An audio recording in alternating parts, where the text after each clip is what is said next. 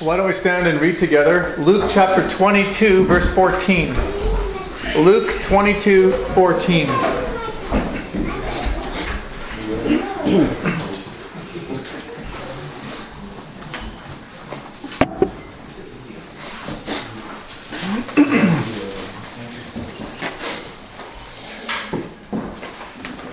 So Luke 22, beginning in 14. When the hour had come, he reclined at the table, and the apostles with him. And he said to them, I have earnestly desired to eat this Passover with you before I suffer. For I say to you, I shall never again eat until it is fulfilled in the kingdom of God. And when he had taken a cup and given thanks, he said, Take this and share it amongst yourselves, for I say to you, I will not drink of the fruit of the vine from now until the kingdom of God comes. And when he had taken some bread and given thanks, he broke it and gave it to them, saying, This is my body, which is given for you. Do this in remembrance of me. And in the same way he took the cup after they'd eaten, saying, This cup which is poured out for you is the new covenant in my blood. Let's pray. Lord, as we take one more week away from the book of John, we want to look at the night you instituted communion with your disciples, something that we as a community of believers still celebrate and commemorate today because of your willingness to lay down your life on the cross and die for us. And we drink the wine and we eat the bread as a symbol of what you've done for us, Lord. We can never be grateful enough for your willingness to lay down your life in a self-sacrificial and unconditional way.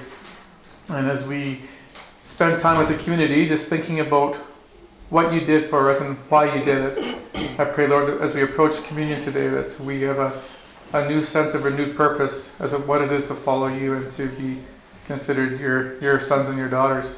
So we're thankful for this time together. And may you teach us new things. May you help us understand you in a new way. And not just for wisdom's sake, but for that it shapes our lives and changes the way we live and act in our lifetime. We want to be not just hearers of the word, but doers of the word. I pray this in Christ's name. Amen.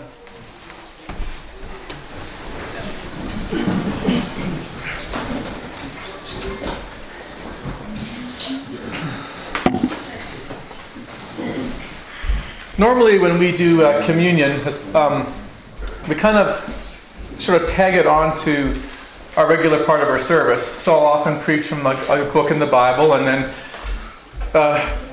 we'll have a dialogue around that, which is wonderful, but we often don't sort of focus the service per se on communion or look at specific passages in the Bible that talk about communion. So I wanted to spend some time today doing a little bit differently, and just wanted to maybe do expositionally through one of the Gospels a passage on communion, just because we've never done that before.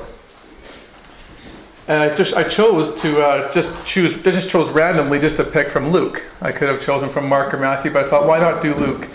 And I'm so grateful that I did, because I've learned some things this week that I've never seen before in the text. And it's funny how you can read the Bible week after week, year after year, 10, 20 years, and pick up new things all the time. And for me this week, I was very much a student of the scriptures in my own personal life as I was preparing for you. So I'm hoping that some of the things I learned will impact you as well, and you'll view communion and view Jesus' death on the cross in a different light than perhaps you may have looked at before. Well, let's jump in right to the passage in verse 14. And the first thing I want you to notice here is the context in which Jesus and his disciples find themselves. You'll notice here that it is Passover in the time of Jerusalem. Look at 14. When the hour had come, he reclined at the table, and the apostles with him, and he said to them, I have earnestly desired to eat this Passover with you before I suffer. There were 3 feasts Israelites were commanded to observe in the Mosaic Law, and they were to observe these 3 feasts on an annual basis, on a specific date and a specific time.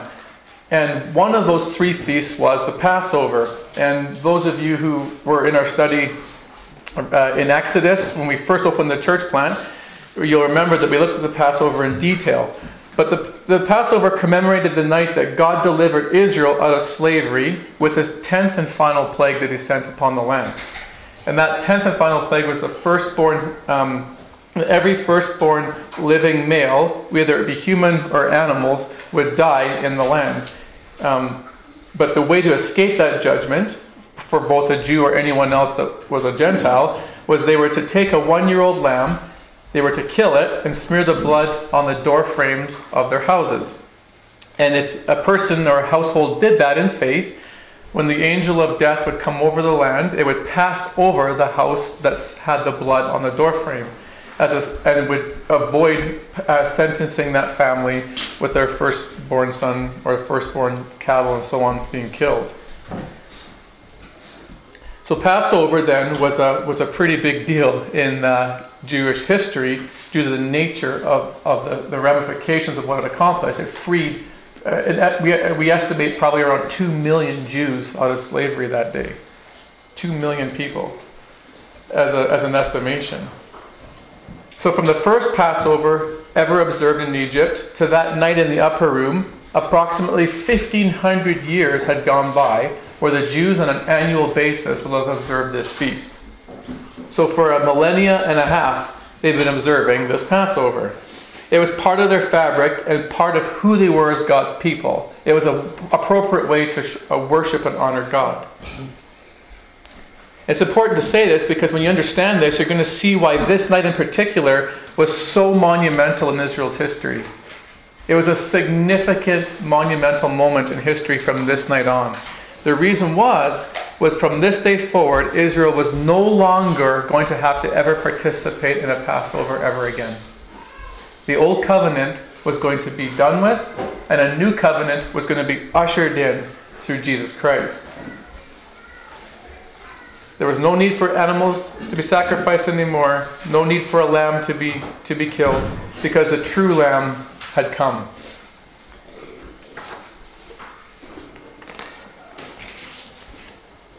Now I want you to understand how big a deal this is. I mean, I think we've already got somewhat of a glimpse of it because of understanding they've been celebrating this for 1,500 years. But you see, the new covenant that Jesus brought in through his death and resurrection, was way bigger than you and I could even imagine. And the only way you can truly understand how big this new covenant was compared to the old is for you to understand and look at it through a Jewish lens. So in a Jewish lens, you had no more ceremonial law to observe. So as a Jew, your food was restricted and there was dietary regulations around your diet. All because of the cross, completely obliterated. You had to participate in these 3 annual feasts a year and these festivals and observe Sabbaths and other moons and other kind of festivals, all gone with this new covenant.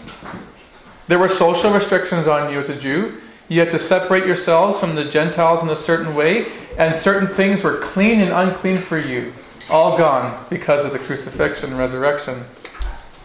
The sacrificial system that you would participate in on a regular basis, and all the slaughtering of animals and all the blood that you'd have to see on a regular basis, all gone because of the new covenant. You see how incredible this is if you're a Jewish person? Like, when you listen to it and go, Jesus brings in a new covenant and he took away the old, you're like, yeah, big deal, whatever, like that's great. But you have to understand, if you're a Jew, this is massive in the way you orient yourself in terms of your day-to-day living and how you relate to God and how to relate to people. So if you ever wondered as a Christian, why did the Jews have to do all these things? Why did God regulate these things in their lives? And why don't we have to do these things now? It's all because of what Jesus accomplished and brought into the new covenant. The entire law, the entire ceremonial law, was all pointing to what Jesus was going to do. And as I was studying this week, a couple observations struck me of real significance that I want to share with you. And one in particular, the second observation, which we'll get to in the end here, was something completely new to me in my thinking. But I want to share the first observation with you, and that is what Jesus first said to the disciples in verse 16 and verse 18. Look what he says here. He says, For I say to you, I shall never again eat it, referring to the Passover, until it is fulfilled in the kingdom of God. Look at verse 18 after he hands out the cup. He says, For I say to you, I will not drink of the fruit of the vine from now until the kingdom of God comes. it's interesting here, what you find is that Jesus is speaking to the disciples about a future Passover. He's like, in other words, I'm eating this with you right now. I'm eating this with you right now, but there is going to come a time in the future in which I'm going to participate in the Passover again. It's when the kingdom of God comes, verse 16 and verse 18.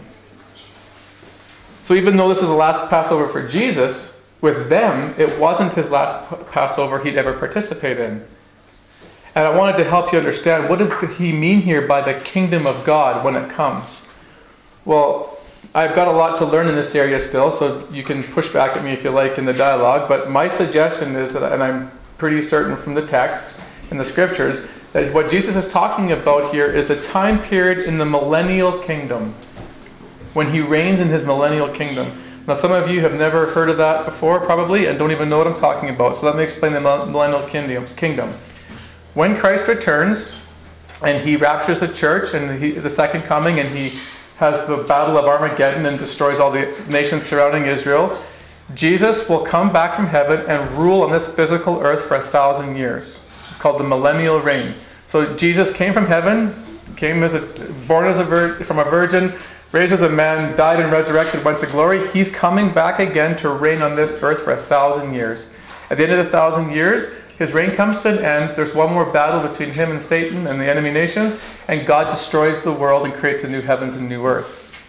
So Christ is going to come back for a second coming and live here on this earth in Israel as a king and live and reign for 1,000 years. This is the kingdom I believe he's talking about here.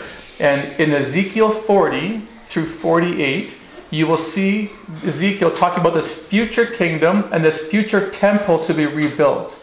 This future temple to be rebuilt. And in Ezekiel 45 verse 21, he talks about the people in those days returning to and reinstituting the Passover meal and the Feast of Unleavened Bread that accompanied it. Now the difference between this Passover and the Passover that they're experiencing here is simply this. The Passover that they were remembering in this time frame was to look back at the Exodus and God's freeing them from slavery from Israel. The Passover that they're going to observe in the Millennial Temple will be not looking so much at Exodus and what happened then. It'll be remembering what Christ accomplished on the cross and how he fulfilled the Passover, being the true Passover lamb. So everything in the Millennial Temple, in terms of the feasts and festivals and sacrifices, will be pointing back as a remembrance of what Christ accomplished on the cross. The second thing, though, that struck me the most, and I've never saw this before, had regards to the events that occurred that night around the table as they partook in the communion meal. I noticed some interesting observations about what was actually going on at communion that night, and I want to share those with you.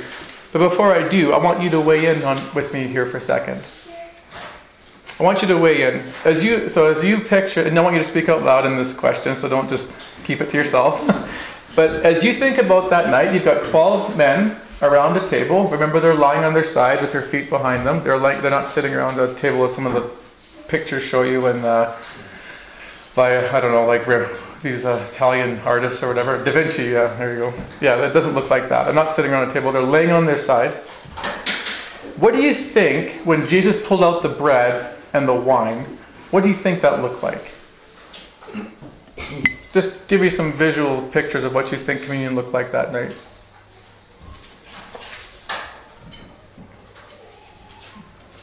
What's about to happen? Okay.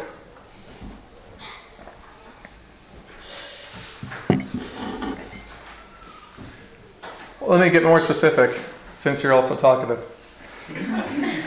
How many cups of wine do you think Jesus handed out that night? This one. Okay. How many loaves of bread? This one. I thought so too. I thought, you know what? Here's how I thought communion. They're eating the Passover lamb. They're eating the bitter herbs and everything. Jesus, all of a sudden, not to be it's not this bad, but all of a sudden, pulls out this bread, pulls out this wine, and says, "Here you go, guys. This is something new you've never experienced before." And he hands everyone the cup. One cup goes around the table, and they all take a sip, and he puts it down, and he teaches them what communion is about. That's what I thought too. And then an observation struck me in the passage that showed me that there were more than 1 cup of wine drunk that night. Look at here in verse 17. And I want to talk about the significance of this. In verse 17. And when he had taken a cup, he gave thanks, and he said, take this and share it among yourselves. For I say to you, I will not drink of the fruit of the vine until the kingdom of God comes. So that's the first cup. Verse 19. And when he had taken some bread and given thanks, he broke it and gave it to them, saying, this is my body which is given for you. Do this in remembrance of me. So now there's a bread participation. Look at verse 20. And in the same way, he took the cup, but after they had eaten the Passover meal, he said, this cup which is poured out for you in the new covenant is in my blood. So now he's handing out another cup to the people. So I started thinking, what in the world is going on here? Like, I thought there was only one cup, and he just handed it on the table once. I thought, it looks like there's more than one cup going on here. Is it 4 individual cups, or is it the same cup filled 4 times with wine? So I started thinking, how am I going to answer this? So I started doing some homework. And then my homework started to confirm some things. And then I phoned Peter, because Peter's our resident expert on Jewish life and Jewish festivals and feasts. And he said, Andrew, you're right. There's actually 4 cups served at Passover. Now what's interesting about that, I don't know if you remember this or not, but in Exodus, when God gives the instructions to Israel about participation in Passover, wine is never mentioned as one of the requirements. There's a lamb, there's bitter herbs, there's unleavened bread, but there's no wine. There's no wine. So I was thinking, how did 4 cups become part of the Passover, and now Jesus is instituting this 4-cup deal at the Passover? Well, I don't actually know. I didn't learn. If you can ever find out, let me know. But I don't actually know. I couldn't find out exactly the source of how this came to be, how wine became an observance as part of the Passover meal. But here's what's cool. Jesus clearly adopted the practices of the Jewish customs and rituals and adopted wine as part of the Passover ceremony. He had no problem with instituting wine as part of the Passover ceremony. And what you find here is actually each cup of the wine used at Passover all had a specific name, and each cup symbolized the 4 distinct promises that God made to Israel before he delivered them out of slavery. This is fascinating, church. Read this with me in Exodus 6. He says, this is before he delivers them from Pharaoh. He says, say to the sons of Israel, I am the Lord. I will bring you out from under the burdens of the Egyptians. I will deliver you from their bondage. I will redeem you with an outstretched arm and with great judgments, and I will take for you to be my people, and I will be your God. These are the 4 I will promises that the Jewish people believed that God would do. So, interestingly enough, at the Passover meal, each cup represented the 4 I will promises that God made to Israel before the Exodus. And the cups have names. These are the 4 cups of Passover. First one is the cup of sanctification. I will bring you out. Second cup of deliverance. I will deliver you. The third cup, the cup of redemption. I will redeem you, or I will save you. And the 4th cup, restoration. I will make you a nation. Okay? So Jesus at Passover has actually as the Jewish custom, will have served 4 cups of wine that night at the Passover meal. And he's following the proper Seder practices of the Jewish people.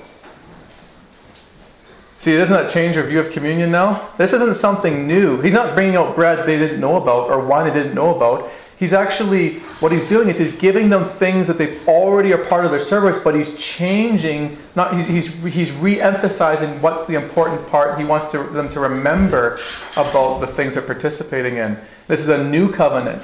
These now are to symbolize something different than they believed before. And I believe in verse 17 when he stands up and he gives thanks first. He gives thanks and says, take this and share this amongst yourselves. I believe this is actually the first cup. It's probably the cup of sanctification that will bring you out. And I think the author of Luke just skipped the second one and went right to the third one, because when Jesus says, this is my body given for you, this cup which is poured out for you, do this in remembrance of me, and it's the covenant of my blood. This is the cup of the redemption. I will redeem you. This is talking about the salvation part. And there's no reason for all the gospel writers to write down the 4 cups, because if you're in that culture, the writers assume that you know the history of the people and know the context. So he doesn't have to give all the details, because he assumes that they already know, because they're Jewish. Now what's interesting too about these cups is that at each time in the meal, they were to recite certain blessings, prayers, and sing certain certain psalms and whatnot. And so each cup, at the drinking of each cup, there was a recitation of some kind of saying or ritual that they would pronounce. So in verse 17 then, when he says, he taken a cup and gave thanks, that thanks would have been something that was already predetermined by the Jewish people in those days. Each family would have this prayer they'd recite. Jesus would have continued to say that thing. But then he adds his own words to it. After the thanks, he says, do take this and share it amongst yourselves. Even when he took the bread, he says he gave thanks. At that point in the Passover meal, every family would stand up and give a certain blessing or prayer of thanks. It was recited. It was customary. Jesus would have stood up and said that, but then he added, this is my body which is broken for you. And so Jesus is building on the culture that they already know and adding things to it. And that's why it's a new covenant. He's helping them reinterpret the signs and symbols and practices that they've been participating in as Jewish people.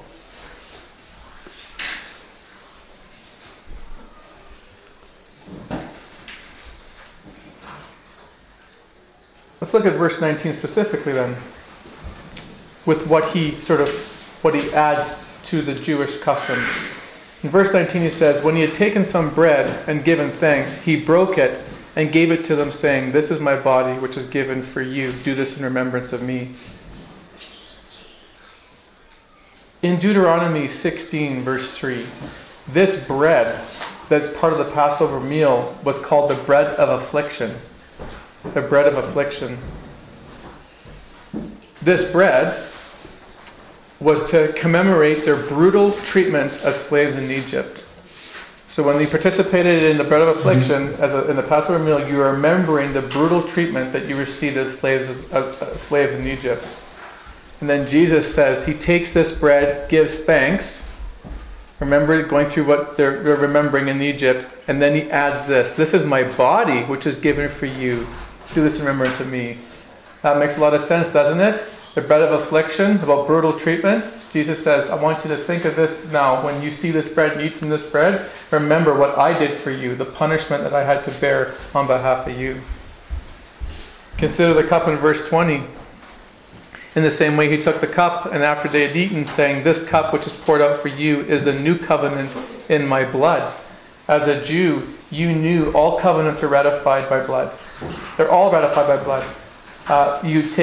And if you want to make a covenant with someone, you cut an animal in half, you'd kill it, the blood would spill out on the ground, you would stand on one side, they stand on the other, and you'd walk past between the two animal parts, and your footprints going through the blood would be saying this, may this be done to me if I don't uphold my end of the agreement in this covenant.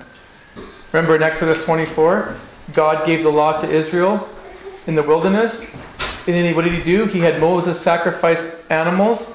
He took half the blood, sprinkled it on the altar, which represented God, and then sprinkled the rest of the blood on the people, and they were covered in blood, on their clothing and on their faces and so on, as a sign that they've entered into a covenant agreement. Covenants in the Old Testament and in the Mosaic Law are always ratified by blood. They knew that, and Jesus says this covenant which I'm entering in with you is going to be ratified or authorized by my blood. No more animal sacrifices for a covenant between you and God. It's through my blood that you enter into covenant relationship with God.